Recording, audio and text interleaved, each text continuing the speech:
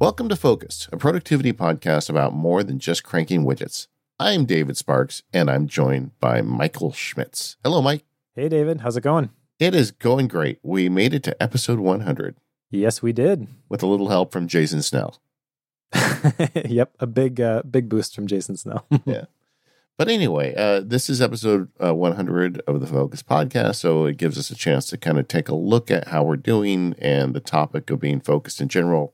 We got a lot of great feedback from listeners. We've got some of that in the outline as well today, so we got a full show for you today. But before we get there, there's a few things we wanted to share.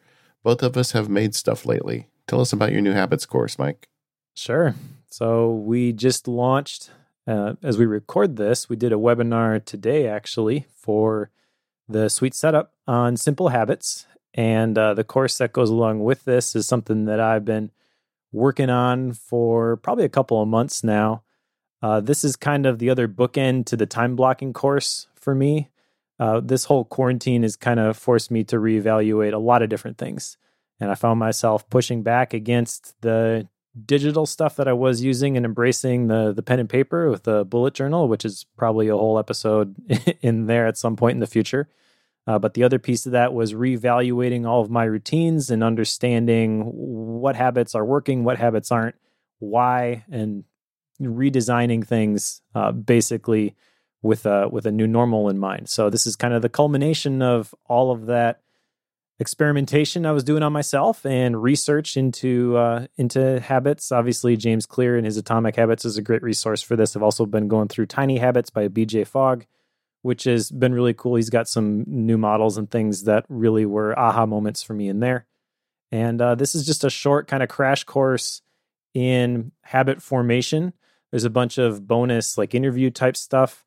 So Sean, obviously he's got his interview and kind of his morning, evening routines are in there. Our friend Sean McCabe is in there, people like that. So it's at thesweetsetup.com/habits, and it will be discounted for the first week that it is available. So the list price is $39. Not a big course by any means. There are 6 main videos on habit formation, a couple on using streaks and GoodNotes, and then all of the bonus stuff. But it's not something that's going to take you like a week to go through. It's probably a couple of hours total content, just kind of designed to help you recreate some solid morning and evening routines, make sure you're protecting the golden goose, paying yourself first, that sort of thing. But something that I think is very timely and very important regardless of the season that you find yourself in.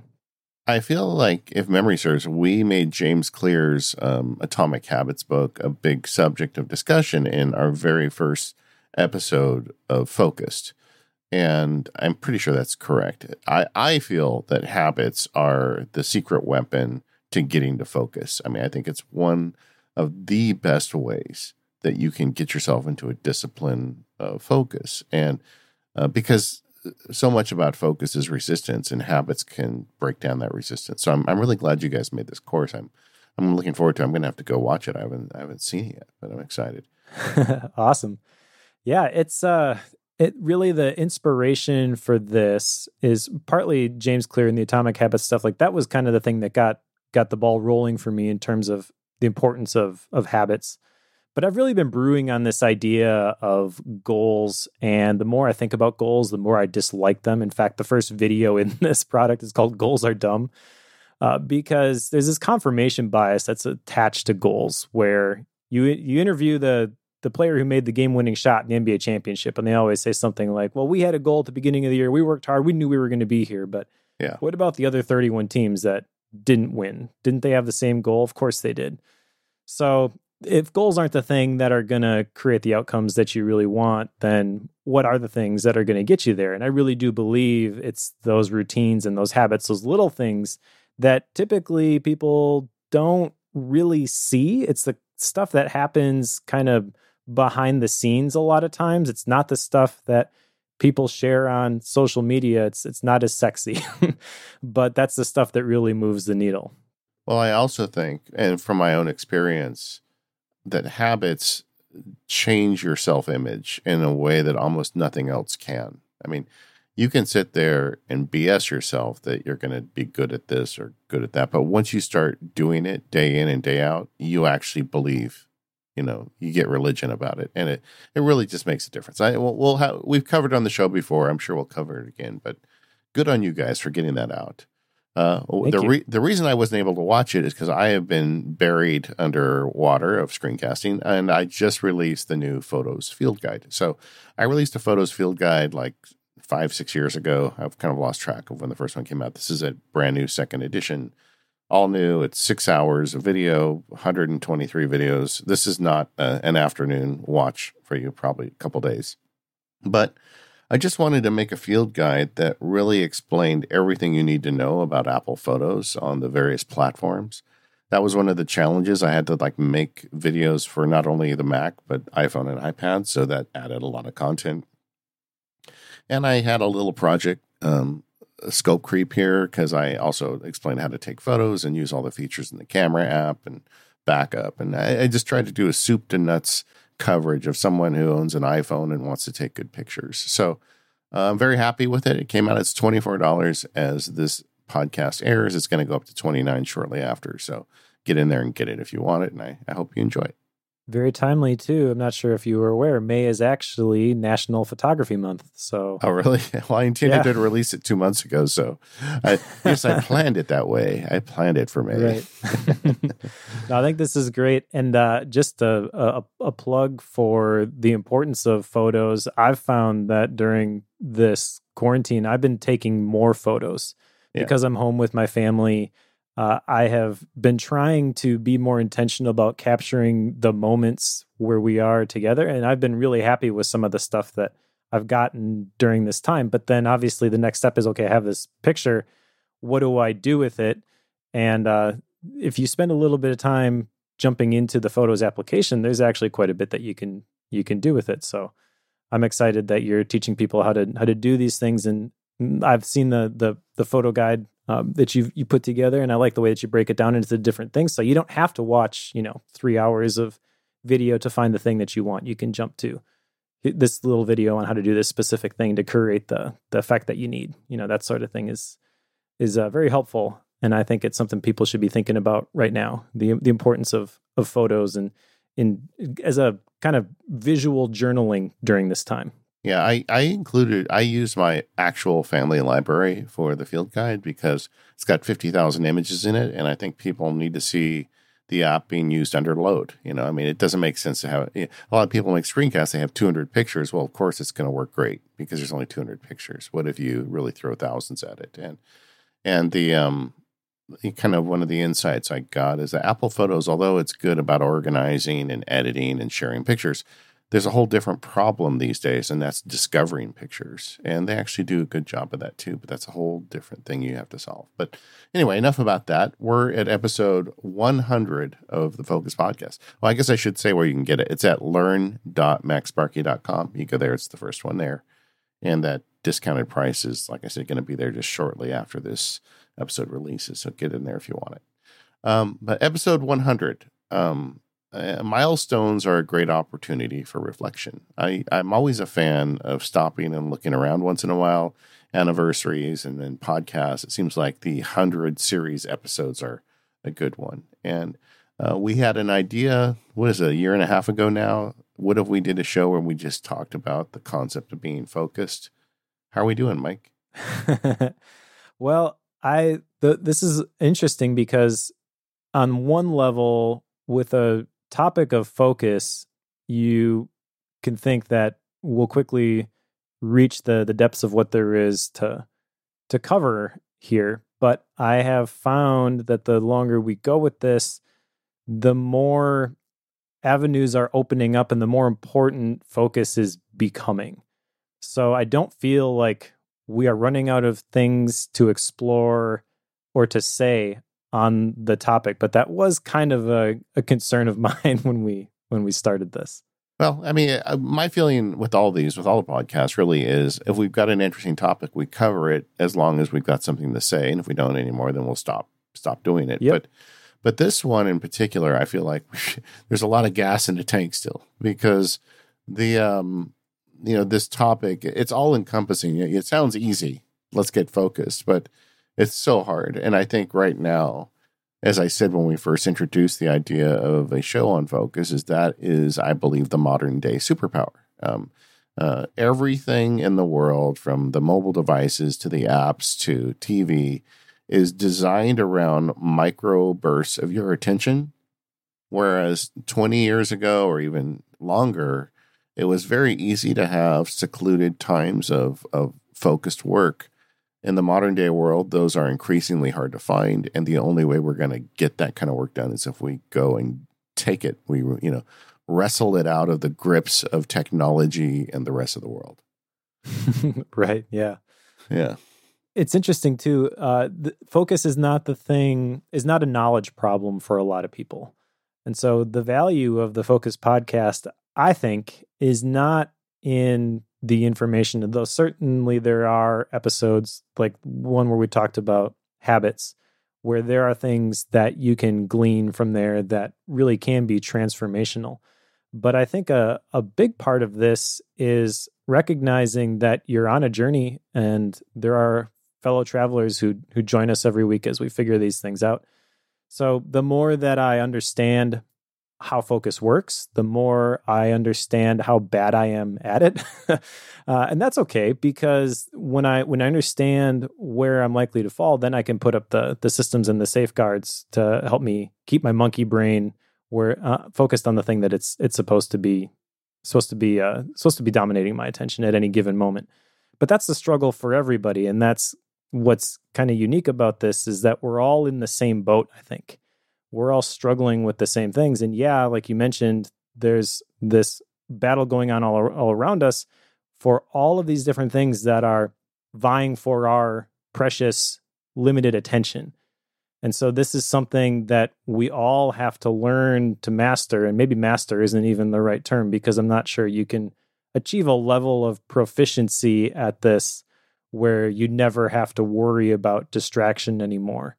But you do get better at it the more that you practice it, the more that you recognize what's going on. That's a big piece. And then kind of these are things that move. The targets move over time. And so recognizing how the strategies and the tactics are changing, I think it's kind of cool to hear from other people who are doing different things and fighting the same battles, but maybe using some different weapons. Yeah, I mean, just in my own experience, I've been on this roller coaster of focus I would say since this whole pandemic thing started. And we've already done a whole show on it. I don't need to go into the details, but I just have these periods where I cannot get focused work done. I had this field guide launch this week, and it was very nearly done 2 weeks ago. I was down to, the very end of production work, but then there's always a million little things to do before you launch. And like one of the things, I make a combined versions because there's so many videos, I combine them so you can download just a few and get them all instead of having to download 123 videos.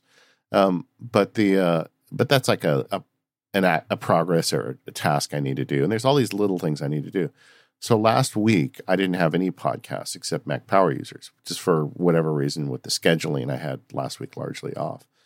And that is a massive influx of time, because not only do I spend time recording these podcasts, I spend time prepping for them. And I thought, that's great. I'm going to get all this stuff done. And last week, I got none of it done. I mean, it was like my kids, are moving back home, and I was hanging TVs and volunteering to do anything but the work that I knew I needed to be working on. Have you ever had a week like that where you are like knowingly giving up the focus train? You're just letting it fly, and then of course over the weekend, suddenly I realize, oh man, I'm releasing this thing next week. I got to get all this work done. And I'm focused like a crazy man on this project. And it's just like, who am I to make this podcast? Because I still can't seem to manage this half the time. Yep, definitely. The imposter syndrome is definitely gonna flare up when you, when you encounter those. See, that's the thing though. We all have our kryptonite. Yeah. We all have those things that can derail us. For some people, it's the working. It's not, hanging TVs for your children who move back home, but it's finding something that is on the fringes of work, but not really the thing that moves the needle.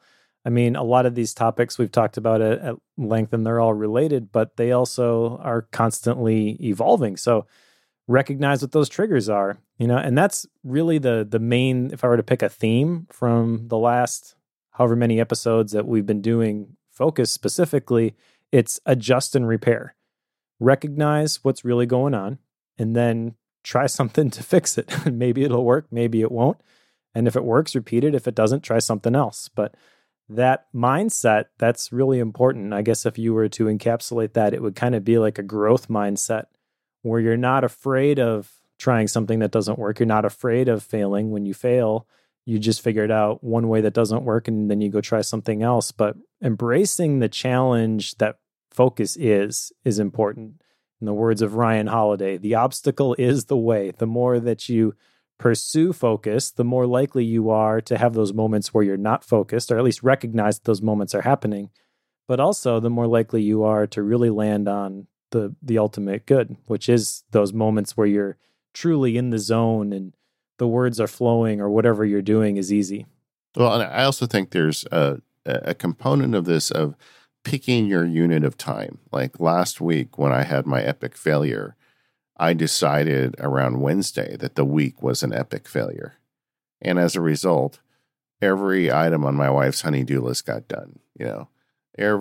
My cabling under my computer desk is beautiful. It's like all this stuff was happening when I knew what I needed to be focused on wasn't happening. And I gave up the week. You really need to get that down to the day or the hour to say, okay, this day or this hour, it didn't work out. Next hour, next day, I'm getting back on the horse. Using a week as your unit of time for this, that's not probably a very good idea. Sure, yeah. Yeah. Although, really, the value is in continuing to refine the filter. So maybe the place to start is the week. But then if you can identify the specific event eventually, which caused you to go off the rails, obviously that's where you want to get to. Yeah. And that's where the whole idea of like the quantified self or the time tracking, all of those things come in. Is you don't recognize those moments when they happen, but if you've got some data, you can go back and you can find them maybe a little bit easier. And not saying that you need to do all of those things. You don't have to track every second of your day. Although we've both learned some lessons from that. So it's that constant experimentation, trying to find the right formula, which allows you to do the things that you want to do. And that's the beauty of focus, in my opinion, is that you get to choose what is the appropriate thing to be focused on at any given moment.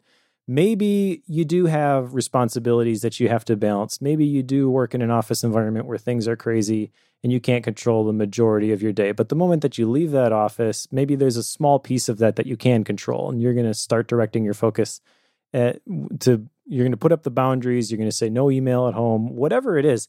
And the moment that you do that, you get a little bit more control and a little bit more peace, a little bit more calm, and you feel like things aren't as bad as they were before because you have this little piece over here that you have control over. And it gives you hope that you're not at the constant whims and the waves of the desires of everybody else around you, that you actually have a stake in the outcome, that you can pull some levers and you can improve your situation. And I feel like that's something that everybody should be striving to have, even if it's one small little sliver of your personal or professional life. This episode of Focused is brought to you by ExpressVPN, high-speed, secure, and anonymous VPN service. Get 3 months for free with a 1-year package. Just go to expressvpn.com/focused. ExpressVPN is the software I and many others use every day to protect our data online, because hacking methods now are more sophisticated than ever. Many of you might be working from home right now, without your IT department to protect you from online threats, and that's why I recommend using ExpressVPN. I've been an ExpressVPN subscriber for years. I like it because it's super easy to use. You just throw one button and they have an app on the Mac, iPad, and iPhone, and then I'm safe and secure on the internet. Every time you go on the internet without a secure connection, you could be leaving the door open to hackers. And one of the easiest ways to secure your internet data is with ExpressVPN. So why haven't you got it yet? Go to the link right now, expressvpn.com/focused, and get an extra 3 months for free. Protect your internet today with a VPN that keeps your data safe. That's expressvpn.com/focused. And our thanks to ExpressVPN for their support of Focused and all of Relay FM. All right, Mike. So let's spend a little bit of time talking about the subject of Focus and any insight we've got since we spent so much time on it. I think one of the things for me and one of the benefits of this podcast, in addition to you, dear listener, listening, is it's forced me to be engaged with the subject of Focus and look at it and look at myself on a daily basis. And I think that the mere awareness of the problem and the active attempt to solve it serves such a big purpose. And I've come to think of the idea of focus really as sustained intentionality. Intentionality is great, but intentionality over a couple hours is something else entirely. I completely agree. That word intentionality, that has kind of been messing me up for the last year or so.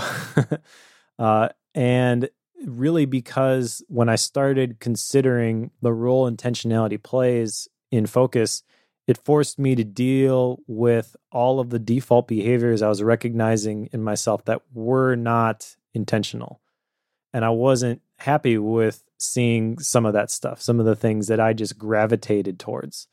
The putting on Netflix or Amazon Prime at the end of the day and vegging out on the couch, and instead of doing something intentional that is going to be building my relationships with my wife or my kids, or setting myself up for success the next day by doing time blocking or journaling. And there can be a lot of shaming that can happen when you just hear somebody talking about one of those things and you're like, oh, that's a great idea. I should do that. That's kind of what happened with me when I first heard about planning your day the night before. I was like, oh, that's a great idea. A lot of really successful people that I know are doing this sort of thing. I should totally do this too.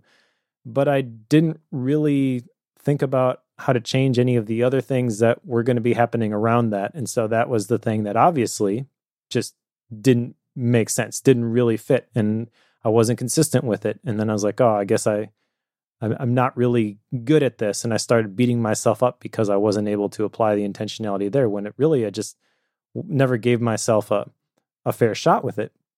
And so I've been thinking a lot lately about how can I flip some of these switches. And the whole quarantine thing, this has kind of been in some ways a cool reset for me, where the evening routine specifically has kind of been reinvented. And one of the things that we've been doing, and we talked about this in episode 99, I think, with Dave Kalo, is that we're playing board games every single night. Do I always feel like playing a board game? No, I don't. But we have the time and space to do it. We've been doing it consistently enough where it's kind of become a habit. And now I recognize that we've played 60 some days worth of board games with my kids before they go to bed. And I'm starting to see them looking forward to those sorts of things. And I'm kind of seeing the fruit of that intentionality. And it makes me wonder, when things go back to normal, what do I want to allow back in? I don't think I want to just sign up for all the things that we were signed up for. I don't want to have to spend all night on Mondays at piano lessons because that's what we were doing before. Maybe there's a better way to do this and we can still protect some of that precious time that we have and apply the intentionality that we've been able to building those relationships as a family, when we are able to do some of the things that we were doing previously. But it's a constant struggle, and that sustained intentionality, that's kind of the holy grail. But I think recognizing the moments that happens and celebrating those gives you positive reinforcement to continue to seek those things out. For me, the positive reinforcement is seeing how much my kids love looking forward to the board games and the photos that we've taken during the time that we spend playing together, and all that stuff kind of adds up, and it creates a monumental case for this sustained intentionality. Because I think about Focus quite a bit, One of the obvious questions is, why is it so hard? And my own personal observations of myself. Number one, it is something like a muscle. I think that having extended periods of focused thought is something that you don't just wake up and do for 5 hours straight. I think you build yourself up for it. But I also think that one of my challenges in terms of focus are, if I don't have enough of an investment in what I'm about to do, then the focus is harder to hold. And so just to give you a couple examples, two things that happen to me often. A client asks me to write a contract, or I decide to make something for MacSparky. It's a blog, or it's a screencast, it's a podcast, whatever. And one thing I was doing before we started making this show is I looked at those as obligations. I looked at those as things I need to do to move the needle. But what I didn't think about, and I don't know where this came in the process, but I didn't think about fundamentally, why am I doing this? What is the goal that this is serving? Why is this important for me to do? I mean, it's not important just because you say it's important. You've got to believe it in your heart. And I actually give thought when I'm about to do something important, like a client contract. I'll say, well, why am I doing this? I'm doing this because this person is relying on me to protect them into the future, and they need me to do a good job on this. And I'm helping this person. And I think that several times a day as I have a block of time. And it's become a habit for me now that when I have a block, I'm like, I ask the why before I begin. And I find that makes a huge difference for me in holding that sustained intentionality. I think a big piece of the sustained intentionality is doing the things that you want to do. Like the clients examples that you mentioned, I'm not exactly sure how you view those, but I'm sure on some level you're taking those jobs because ultimately you want to take those jobs, whether it's what you get from doing the job or the feeling that you get from helping somebody solve their legal problem. But I think that you don't have to constantly be doing things that are fun in order to enjoy the things that you are doing. This kind of gets into the whole idea of passion. What are the things that are really valuable to you? The things that you're willing to push through some things in order to see them come about. What are some of the things that you're willing to fight for? And for me, as I'm talking about the sustained intentionality with like the game nights for my kids, as the most recent example that's fresh in my mind, that's become something that I'm fighting now to protect.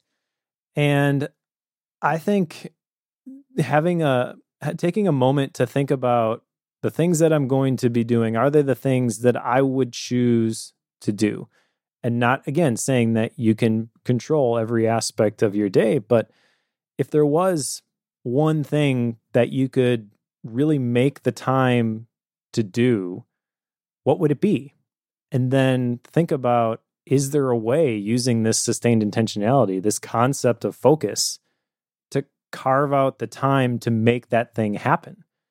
If you're able to do those things, that can significantly increase the satisfaction that you get. I don't want to say like the quality of your life, but it really is kind of a quality of life thing.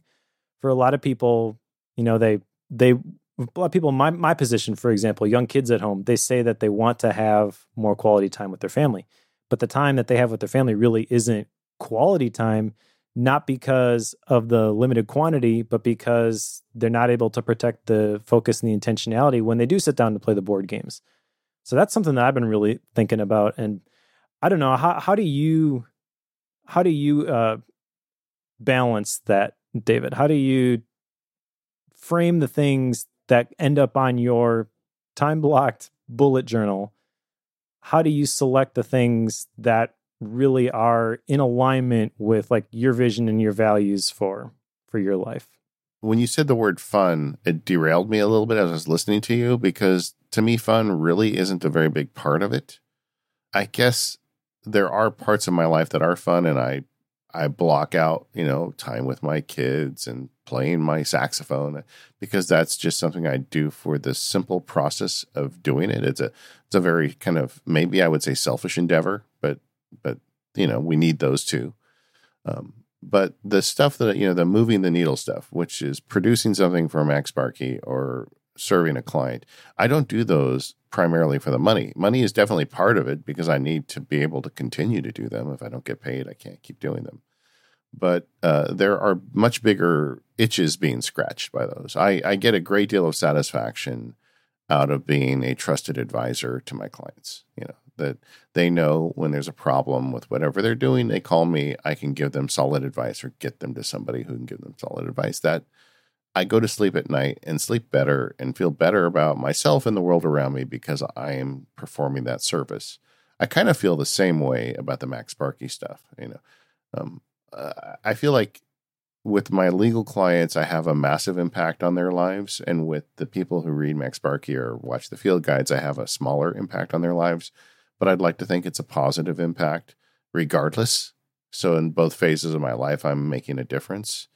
And I think I guess that's the root of it for me is I'm spending this time focusing because I feel like I can make a difference. And that's a big deal to me. I'm not really sure why, but it is. That's kind of what I was getting at. I like the way that you frame that. So your identity basically is David the difference maker. Yeah, I never really thought of it that way, but yeah, I guess you'd say that.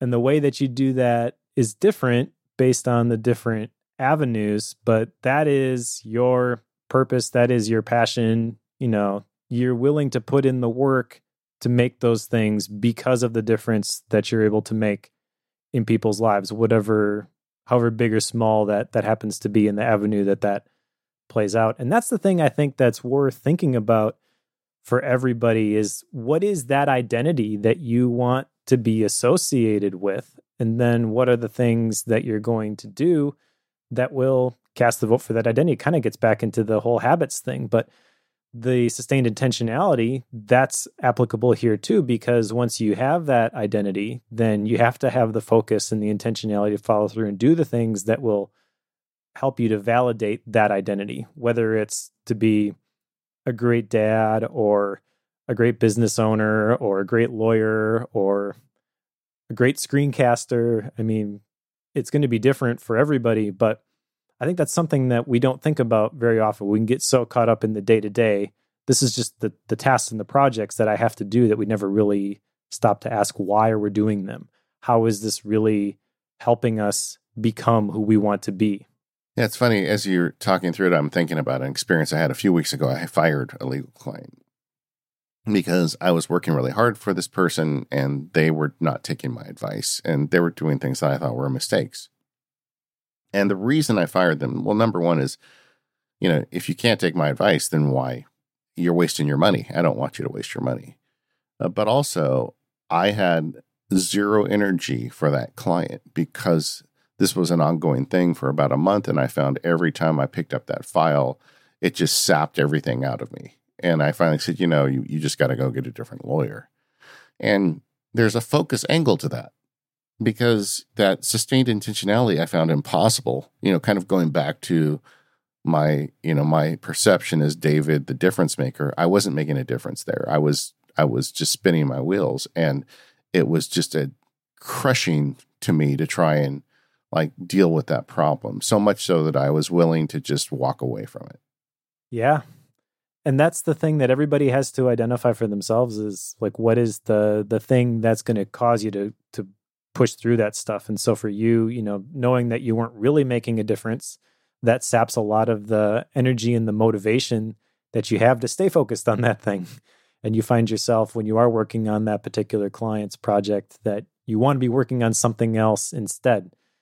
And I think that's a whole nother side topic, by the way, with side projects and things, which we'll actually get to in a little bit here. But I'm really struck by something Mike Rowe, the guy who did the Dirty Jobs, said a while back about passion. He said, don't follow your passion, but always bring it with you. Yeah. And I think if you think about that job or that show that he did, Dirty Jobs, where he's doing all these crazy jobs, he obviously had a passion for doing those things. And you could see it in his approach to the things that he was being asked to do. It was his curiosity basically got the best of him. And the ability to apply that passion to whatever it is you're working on, that's kind of an interesting topic. And it also is very empowering, I think, for a lot of people. So maybe you find yourself in a situation where you don't think you're being paid enough, or some certain aspect of your situation you don't really like. That doesn't mean that you can't apply the sustained intentionality to what you have to do in the given moment, but spend some time into thinking about how can I attach this to a higher motivation, a higher purpose, vision, and values for the future that I want to create, the legacy maybe that I want to leave. I mean, just that client that I fired was one that always paid their bill immediately. It wasn't the money. I could have always earned money from them. And like, even just thinking it through further right now with this pandemic, I've got several clients that I'm helping that can't afford to pay me. And some of them, I don't know if I will ever get paid, because of what's going on. They may not have a business in 6 months. So I know that, but I'm rowing with them and trying to help them. And it really is an interesting vantage point for me, to think about it in that way. But the underlying point is to keep focus. You've got to have that motivation, and reminding yourself of it, I think, will really help you to sustain it, because it's hard. It is hard, and it is a constant struggle. You never arrive when it comes to focus. Even the prolific writers still deal with the dread of staring at a blank page or that blinking cursor when they sit down to write. Even though they've done it maybe every single day for years, there will still be moments where they feel apprehensive, where they feel, oh no, I've run out of things to say. And another piece of insight I've had thus far talking about it with you and making this podcast is I do think focus is a thing that quite often you have to start over again on. You never really get there. And when you have a bad day or a week like I did last week, you just got to get back on and just grab little pieces of focus to start with and build yourself up again. Yeah, exactly. It's interesting to me too, how the systems that I've used in my life to help facilitate the focus have evolved and have changed. I remember when I first came across Getting Things Done by David Allen, and I'm like, this is the answer. I can now do everything. Yeah. And I fired up OmniFocus and started tracking all my tasks. And what I realized is that did solve a lot of problems that I was experiencing at that particular season of my life, which was basically, how do I get done what I need to get done so I have a little bit more time to spend with my family. But that's changed over the years, and my perspective towards following GTD to the letter has kind of changed. The latest thing for me, even though I am very much a tech nerd, has been the bullet journaling, because it just makes me feel better where we are right now in the midst of the COVID-19 stuff. That's really important. I find that my emotional state very quickly can be the thing that if I don't keep an eye on it, that's the thing that's going to break the sustained intentionality and the focus for me. So I've had to do different things, but one of them has been using pen and paper. That has brought me joy. And yes, it is less efficient. It makes me slow down, but that has been the right thing at the right time for me. And this there will probably be a time in the near future where this just isn't moving fast enough for me, and I switch to something else, or I evolve this system and I incorporate some different pieces of it. We were chatting before we hit record about some different things that I've been playing around with, like Roam Research. But that's part of it's part of the journey. It's also part of the struggle too, like the whole shiny new object syndrome. How do you figure out whether this thing actually has a fit, and the value that you're getting for it is more than the price that you're paying in terms of just switching everything over to a new tool. But don't be afraid. I guess my point here is, don't be afraid to experiment. Don't be afraid to try some things, and don't be afraid to say, well, this really worked for Mike, this really worked for David, but it's not going to work for me. That's completely okay. Yeah, I've thrown a lot of ideas overboard, but you still try them on. You got to know when to hold them and when to fold them. All right. When it comes to that's deep catalog. That sort of stuff. All right. I wouldn't think a guy your age would know who Kenny Rogers is. Yep. I'm a very, very diverse musical musical tastes. There you go. This episode is brought to you by Pingdom from SolarWinds. Today's internet users expect a fast web experience. No matter how good your content or how effective your marketing, no matter how much effort you put into those things, it can all be wasted because your visitors will most likely bounce if your website is loading too slow. But with real user monitoring from Pingdom, you can discover how website performance issues affect your visitors' experience so that you can take action and fix those things before your business is impacted. How your visitors experience your website differs depending on the browser device and even the platform that they use. So you want to identify how visitors are experiencing your website so you can make informed optimizations and deliver great performance to those who matter most. Real user monitoring is an event-based solution, so it is built for scalability. That means that you can monitor millions of page views without compromising the fidelity of your historical data or breaking the bank in the process. Get live visitor insights today with real user monitoring from Pingdom. Go to pingdom.com/relayfm right now for a 14-day free trial with no credit card required. Then when you sign up, use the code FOCUSED, FOCUSED at checkout to get an awesome 30% off your first invoice. Once again, that's pingdom.com/relayfm and use the code FOCUSED to get 30% off your first invoice. Our thanks to Pingdom from SolarWinds for their support of Focused and all of Relay FM. We got a bunch of feedback from listeners. Some of them sent in audio comments. I thought that was kind of fun, so we'd include a few of them. Let's hear about the emotions and psychology of focus from Michael. Hey, David and Mike. This is Michael from Northern Illinois. And I just want to say I'm so pleased that you've gotten to 100 episodes because I really like the podcast. And I wanted to say thank you for probing the difficult emotions and psychology involved in focusing on what's really important to you. It's not easy to put yourselves out there for us. So I really appreciate it. Looking forward to 100 more episodes. Well, that was very generous of Michael. I think I stumble into the hippie stuff on this show too often, but most listeners seem to get something out of it.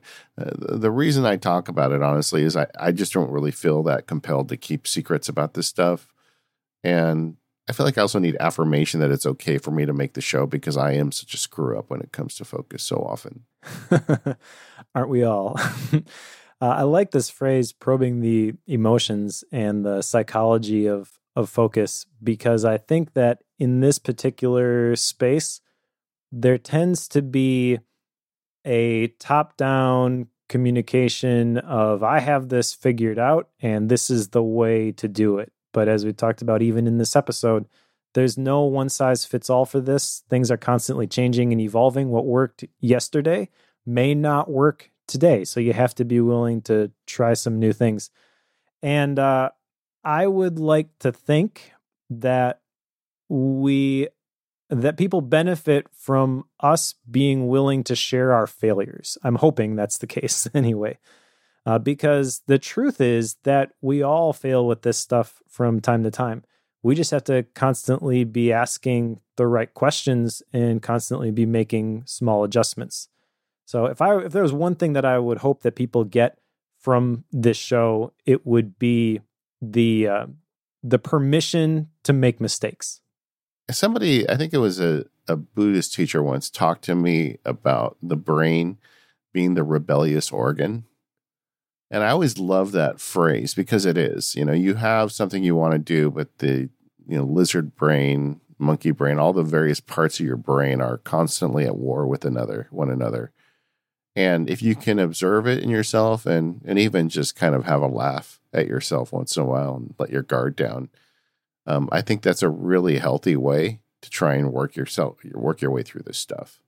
Regarding the emotions of focus specifically, I would say that if you were to try to maintain the facade that you've got it all figured out, that's more stress than and more effort than I am willing to give to maintain that reputation. Yeah. It's just honestly, easier it's just not to true. admit that you struggle with this stuff. Exactly. not true. Exactly. I guess you could have it all together if you like lived in a cave and you did one thing a day, you know. But then you live in a cave and you do one thing a day. Who wants that? And I don't want to make it seem like everybody else who does say those sorts of things are liars, but I would feel not authentic if I were to take that tact, that approach. And I just feel like that's just too much effort. The truth is way simpler. So yeah, I'm going to share how I mess up with this stuff too. Yeah, but there is also this emotional component to it and a running thread throughout the show. And something I hope everybody that listens to it gets is that you need to be forgiving on yourself. I think the emotions, you get mad at yourself, frustrated with yourself as you struggle with these things. And like as I was frustrated with myself last week as I was knowingly thumbing my nose at the idea of focus. And I knew future me was going to pay a steep price to catch up for all the time I wasted last week. But, you know, I'm not angry. I'm just like, okay, that was dumb. Turn the page, do better, you know. And I think if you can take kind of a healthy attitude towards it and separate some of the emotions, it makes the task a lot easier. Do you have any sort of tips for separating the emotions? Like you mentioned in the last section there about how past you was kind of annoying to present you. Does dividing those up into different personas help with that sort of thing? Or how do you battle beating yourself up when you do make the mistakes? Well, I've been meditating for 30 years. So one of the practices you learn with a meditation practice is how to take apart self-anger, self-doubt, you know, all the things that most people, you know, the second arrow type emotions. And so if I get hung up on something like that, I will meditate on it. And by that, and this doesn't require you to burn incense and wear a robe. What I'm just saying is you take apart the emotion. Okay, I'm angry at myself because I did that. Well, why are you angry? You know, what are the components of the anger? What happened? And then, like, for instance, last week, what I really kind of concluded was my whole house has been turned upside down with my family all moving back. My wife lost her job. I'm trying to keep her, you know, I want her to feel comfortable that this is going to be okay. My kids are being told they can't start school next year. They're upset they can't see their friend. I mean, there's a lot of things going on in the world. And what I ended up doing last week was a lot of support for them. I was saying I was hanging TVs, but I was hanging TVs with my kids, you know. Right. I was teaching my daughters how to install lighting fixtures, and I was taking the dog on walks with my wife. And it's just all of a sudden when I start taking the emotions apart, I'm like, oh, okay, I kind of see what I was doing there. And it wasn't really intentional, but it came out okay. And now I did that, and actually it helped in a lot of ways, but now I need to do the part that's going to get the bills paid. And then I turn the page, you know. I mean, so take it apart is, I guess, what I'm saying. Don't just stop at anger. Stop at, you know, don't stop until you get to the fundamental pieces. And if you can do that, they always dissolve. The anger goes away once you understand what the foundation of it is. You said something really important there, I think, and that is to turn the page. So whether you were a smashing success last week or you completely fell off the wagon, being able to turn the page and do it again, that's going to be important. I think one of the things that's helped me with that has been the reflection template that I use inside of day one, which is just a couple of questions on how I did that day. And then the last thing I do is I give myself a star rating. And I've gone back and forth on that star rating because it's completely arbitrary. But I find that being able to put in the number of stars for how I did that day and knowing that I'm going to have to do it again tomorrow forces me to turn the page. So even if I completely failed today, I got nothing done, I didn't show up when we were supposed to record Focused, etc., I give myself 1 star, and then I know when I go to bed that tomorrow I get to try again.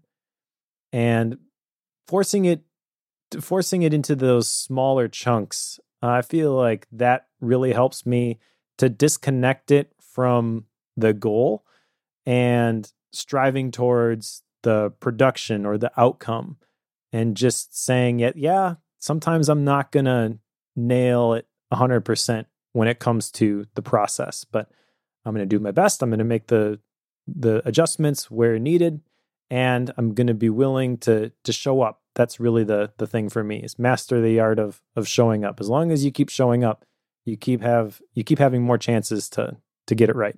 And I think the ninja move on that is what I was referring to earlier, is getting that judgment period down to like an hour. Yeah. Turn the page on an hourly basis, not a weekly basis. Exactly. You could get upset that you had a bad day, and that might throw you off for the next 3 days. That's not worth it. Yeah. We heard from Kyle, who wanted to talk about how many side projects is too many side projects. Hey, Mike and Dave. This is Kyle from Austin, Texas. Gotta say, big fan of the show. Obviously, if not, I might be leaving this voicemail. I'm asking you guys if you could help me out with a problem I've been facing most of my life. I am what you call a side projects addict. I'm constantly excited by new projects, and I constantly try to fill my schedule with new things to work on. I have 2 active main projects I'm working on, and then a bunch more ideas I want to pursue, but I'm trying my best not to pursue them right now. We'll see how long that lasts. I just want to see what you guys think is like a good number of side projects to have, and how much is too much, and most importantly, how to schedule your time and your priorities whenever you have so many interests. Thank you. Thank you for the great show. Bye. So, Mike, how many projects is 2 projects? Is it 5.3, 7.2, 12.3? You know how they have the Hackett number on Connected for the number of devices per person? We probably should have a focus number for the number of side projects per person. If only you could give it a simple number. Now, it really depends. It depends. I think if you're worried that you have too many, then you definitely have too many. I think we could start there. Yeah, I think if you're questioning whether you have too many side projects or not enough side projects, err on the side of too many. One of the things that I force myself to do during my personal retreats is to say no to something. So a commitment or an obligation that I am currently doing, that I am going to reach out to the person who I've committed that I'm going to be doing this thing and saying, no, sorry, I can't do this anymore. And that's just my systematic way of fighting back against having so much going on that I'm not able to say yes to the things that are really important. And sometimes I don't know what the really important thing is going to be that's going to take that place. And so that's why I try to keep these things to a minimum, because I think there's a lot of things that maybe are the right things to be doing, but we don't even notice them a lot of times because we're so busy with the things that we've said yes to that maybe we shouldn't have said yes to. I think it's David Sivers is like, if it's not a heck yes, then it's a no. That's, for most people, got to be the default, I think. And really it comes down to, what are the things that are most important to you? And do you think that you are spending enough time on those things? So if you are married and have kids at home, then you have less time to say yes to other things if that is something that is truly important to you. That's kind of the season I find myself in. So that particular season, you're not going to have a bunch of side projects. Just recognize, I think, as you're thinking through what things you want to say yes to, what you are saying no to. Sometimes we don't see the effect of saying yes to one more thing has on the things that we're currently involved with. But as soon as we have the margin to really sink our teeth into some of these side projects, then they can kind of flourish and they become maybe the main gig. I'm curious, if you have anything you want to add to that in terms of your journey from being a full-time lawyer to having more time for the podcasting and the Max Sparky stuff, and kind of what that transition looked like for you as you readjusted these things and reclassified some things. Yeah, it's been a challenge, honestly. I thought that it would be easier than it was, and I still struggle with it. I still have that disease where when someone asks me to do something, I'm so happy that someone wants me to help them that I can't. My gut instinct is a yes. And I think there's a lot of people like that. This is a very common problem for people that listen to the show, is being overcommitted. And that's something you have to be aware of in yourself. I've got little hacky things I do. I keep a text list of everything I turn down. That's one of the things. Like if someone asks me to speak at their conference and I say no, I write it down. If a new client asks me to do a project for them, I turn it down. I write it down. And I look at that list and I kind of keep in my mind all the great opportunities I've turned away. And then I can weigh what I'm saying yes to against that. But I still overcommit, and I'm still trying to be aware. And I have seasons where I'm better about this than others. I'm definitely going to be trying to do some recovery now that I've launched this field guide. I'm going to be looking at some commitments to see if I can't back out of a few of them. So I think, know thyself. If you're somebody who does say yes too much, then you really need to have a hair trigger on that. And looking forward, anytime you want to say yes, really consider it. Maybe make a rule that you won't say yes until you've slept on it. It's so easy to reply quickly to an email or to be in a conversation with someone and just say yes. Just say, look, I have a rule that I'm not allowed to say yes until I've slept on it. And you'd be surprised after a day's thought, you may not be as eager to sign up. Sure, yeah. I also think that maybe there's an element of not wanting to pass up an opportunity that is at play here. And in my experience, there are specific instances where this is an opportunity and you need to jump on those, but they are not as frequent as maybe you would think they are. And so that's a big struggle, especially for me, but I'm sure other people deal with this too, where you don't want to say no to something because you're not sure where it's going to lead. You have to get to the point where you are okay saying no to these things, trusting that if this is really something that you want to do in the future, that there will be another path forward for this at another time. And I think that is an important mindset shift to make, is that it's not one event usually that gets you to those places that you want to be. It's the routines, it's the sustained intentionality, it's doing the little things.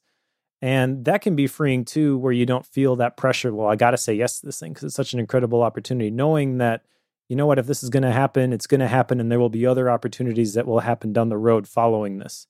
Again, this isn't a blanket rule, I don't think, where you could just say, apply this to everything and just say no to everything the first time that it comes into your field of view. But I also think that it's probably safer to embrace that as a default view. That's something that I've tried to do personally myself, sometimes unsuccessfully. Yeah, no, it's a challenge for a lot of us. And not everybody is wired that way, but I think a lot of people that have trouble with this stuff are. And it's very easy to get yourself in too deep. With Kyle's specific question, I would look at my existing side projects and I would kind of try to measure them. And it's hard to say exactly how you measure them. I think there are different elements of it. It's like, how passionate are you about it? What is the why? Why are you doing that? Where does it lead you? What are the stakes? Is it something that could have a massive impact on the future of your life, negative or positive? And you kind of look at all those motivations and then rank them, from 1 to however many you have, and then realize, I think, realistically, you've got time for a couple side projects. You really don't have time if they're that important to you and you want to do them right. If you feel like the thing that's your number one project is getting short shrift and effort for you to do 5 projects, then just do the 1 project or just do the 2. Get rid of numbers 3 through 5. But it's this is very wishy-washy stuff. There is not a mathematical answer to your question, and everybody's got to make it up for themselves. I also think that it's an effective experience. If you crash and burn on a few too many yeses, then you're going to be more inclined to be a little more brutal in not taking on so many in the future. And that's a process everybody needs to go through. There is no formula. Although I will say that something I've found helpful in the past when I couldn't decide, which of these things do I keep, which of these things do I let go, especially when you've got 2 things and you're trying to choose between them, is to use this, I don't know what it's called, a matrix, I guess, this ICE method, where you rate these things that you're trying to decide between on a scale of 1 to 10 in the categories of impact, confidence, and ease. So impact being how impactful do I think this thing is going to be in creating the version of the ideal future that I want to achieve. Confidence being how confident am I that I can actually complete this thing successfully, and ease is obviously how easy it's going to be. And sometimes you can be hemming and hawing between two different things, and then you realize that the impact is the same, the confidence is the same, but this one thing over here is way easier than this other thing, and that kind of makes the decision for you. That this one is considerably less effort, so this is the one I'm going to tackle right now. Yeah. Related question from Andrew. My name is Andrew Pfeiffer. I'm a data scientist from Australia. My biggest challenge with focus is knowing what to focus on. There are so many good books, courses, podcasts, and articles to learn from. But like retired Navy SEAL Jocko Willink says in his book, The Dichotomy of Leadership, anything good can be taken too far. So I'm in the process of ruthlessly unsubscribing from email newsletters, RSS feeds, and podcasts. I'm also planning to do a digital declutter as recommended by Cal Newport in his book, Digital Minimalism.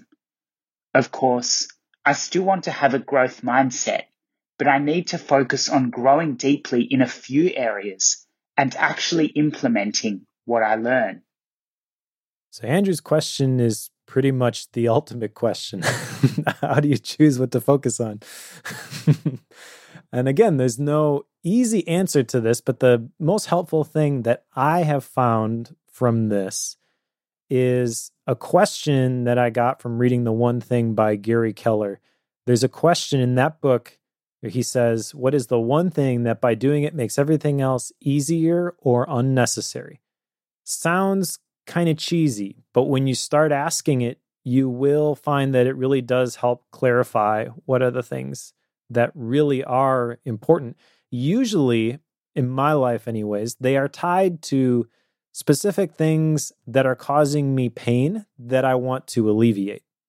So if there's a problem that you're trying to solve, that could be one indication, but there really isn't an easy way to say this is the single thing that should be dominating your focus right now.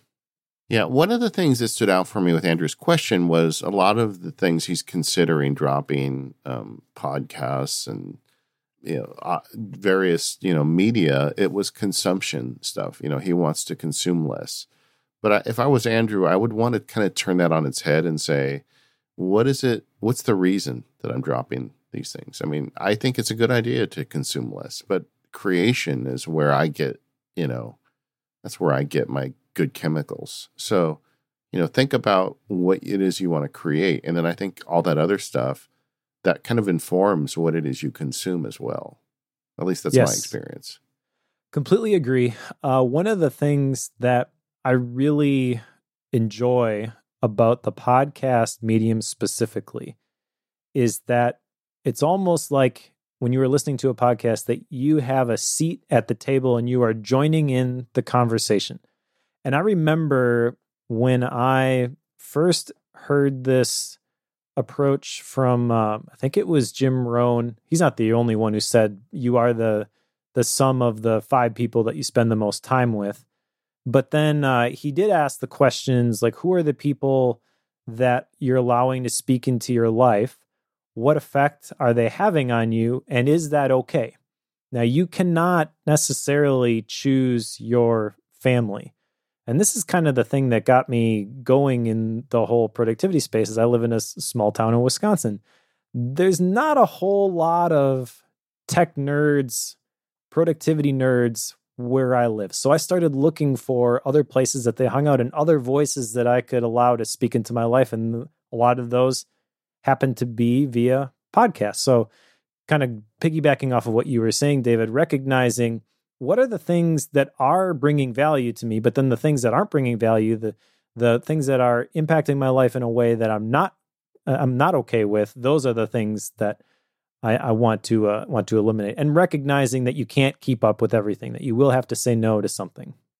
Then we also got a lot of feedback from listeners and emails, a lot of congratulations on hitting episode 100. My favorite was one from Paulo, because he came from Brazil. He wins the gold star from emailing us from the furthest away and said he's been listening to Free Agent since we were free agents, and he likes the idea of reflection and continuous improvement, and I'm glad we can play a small role, Paulo. And thank you, everybody who wrote in and sent notes. We didn't get to use them all, but we really appreciate it, and we love your engagement. And hopefully we help you out a little bit. That's the goal with the show. This episode of Focus is brought to you by Timing, the automatic time tracking app for macOS. Use the link in the show notes to save 10% off your purchase. In the fast-moving world today, the next distraction is right around the corner, which makes it harder and harder to stay on track of your projects and determine how much you really worked. In other words, how focused are you? That's why you need an app to help you stay on top of your time. But manual time tracking is a broken concept. Who's going to remember to throw all those switches and levers? I know I don't. Manual time tracking just doesn't work, and that's why Timing is different. Timing automates your time tracking to save you as much time as possible. First, it automatically tracks how you spend time on your Mac. It's broken down by app, website, and document. You want to know how many hours you spent on that one Word document? You'll find out with Timing. You can end up with a lot of data to work through, so Timing lets you use drag and drop to create rules and automatically categorize your time.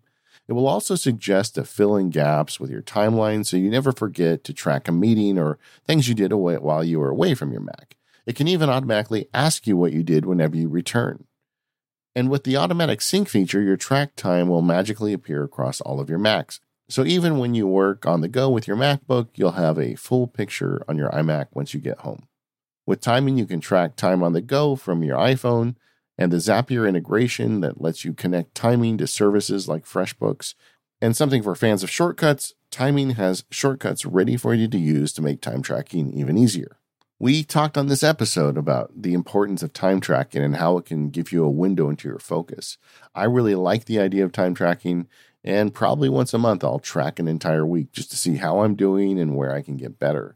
And when I do that, I use Timing. It's because of those automatic time tracking that I use it. It always gives me accurate data, and every other system I've tried never does because the failure point is me. I don't want to go throw the switches. Timing does it automatically. Timing is so confident that you'll love their fuss-free approach. They offer a totally free trial. Download the 14-day trial today by going to timingapp.com/focused, FOCUSED, and save 10% when you purchase. With Timing, you can stop worrying about time and focus on doing your best work instead. Use the link in our show notes to get that discount, and we thank Timing for their support of this show and all of Relay FM. All right, Mike, so we've made it through 100 episodes. Is Focus a one-trick pony? Should we wrap it up now? Are we done? I'd vote no, just simply because I feel like I have a lot more to figure out, and I've gotten a lot of benefit out of doing this show. And I hope that everybody else who is on this journey with us kind of feels the same way, that there's joy in the journey coming from sharing it with other people, but also being able to bounce ideas back and forth, share what's working, share what's not working. You get some encouragement from other people to keep going, and then also you continue to refine the methods that work for you. And really, that's the goal: is that we want to do the best with what we've got. We want to continue to make the most of the time and the talent that we have to work with, regardless of your belief system. We want to maximize the amount of good, and you get to define what good means for you. But that's everybody's aim, and Focus is the thing that allows you to do that. I totally agree. It's still a superhero task that we all need to work on. I like that you called it a journey, but you never used the term destination, because I feel like you never actually get to the point where you're like, okay, I've got Focused figured out. I'm never going to have another problem. I've been watching that Bill Gates series on Netflix, and he was talking about polio. Like at polio, once you cure it, then you don't have to spend any more money on it because it's no longer here, Focus isn't like that. You don't get there at some point and then you get it for free for the rest of your life. I think it's a battle. You got to keep fighting it. I guess I should stop using the term battle. I don't want to do that. But it is a challenge, and it's a constant challenge. And you're going to have good days and bad days. And I do think that this podcast has helped me find it better. I know I've seen the emails and frankly, the listener numbers. There's a lot of people out there that are getting something out of it. We are absolutely going to continue to share this journey with you. And we are absolutely going to continue to bring in interesting guests that are on the same journey with us. So we're looking forward to bringing that all to you. Regarding the destination, that's something that I think is really important to realize. And maybe I didn't have it figured out when we first started this show, was that focus is not a project you can complete. There's no end to the race. And this is kind of interesting to me because literally today I was doing a webinar for the Sweet Setup, and I shared the story of when I ran my first half marathon. And brief version of this is that I hurt myself when I was training. I overtrained. My patella tendon slipped off. My kneecap was on the side of my leg. I pushed through, finished the race anyways. And I remember crossing the finish line, and it was like almost a letdown because there was this void that needed to be filled. It was like, now what? I accomplished this goal. Now what do I do? So the perspective of focus never being something that you can check off of the list is, okay, now I have achieved full focus. Yeah. That's not necessarily a bad thing.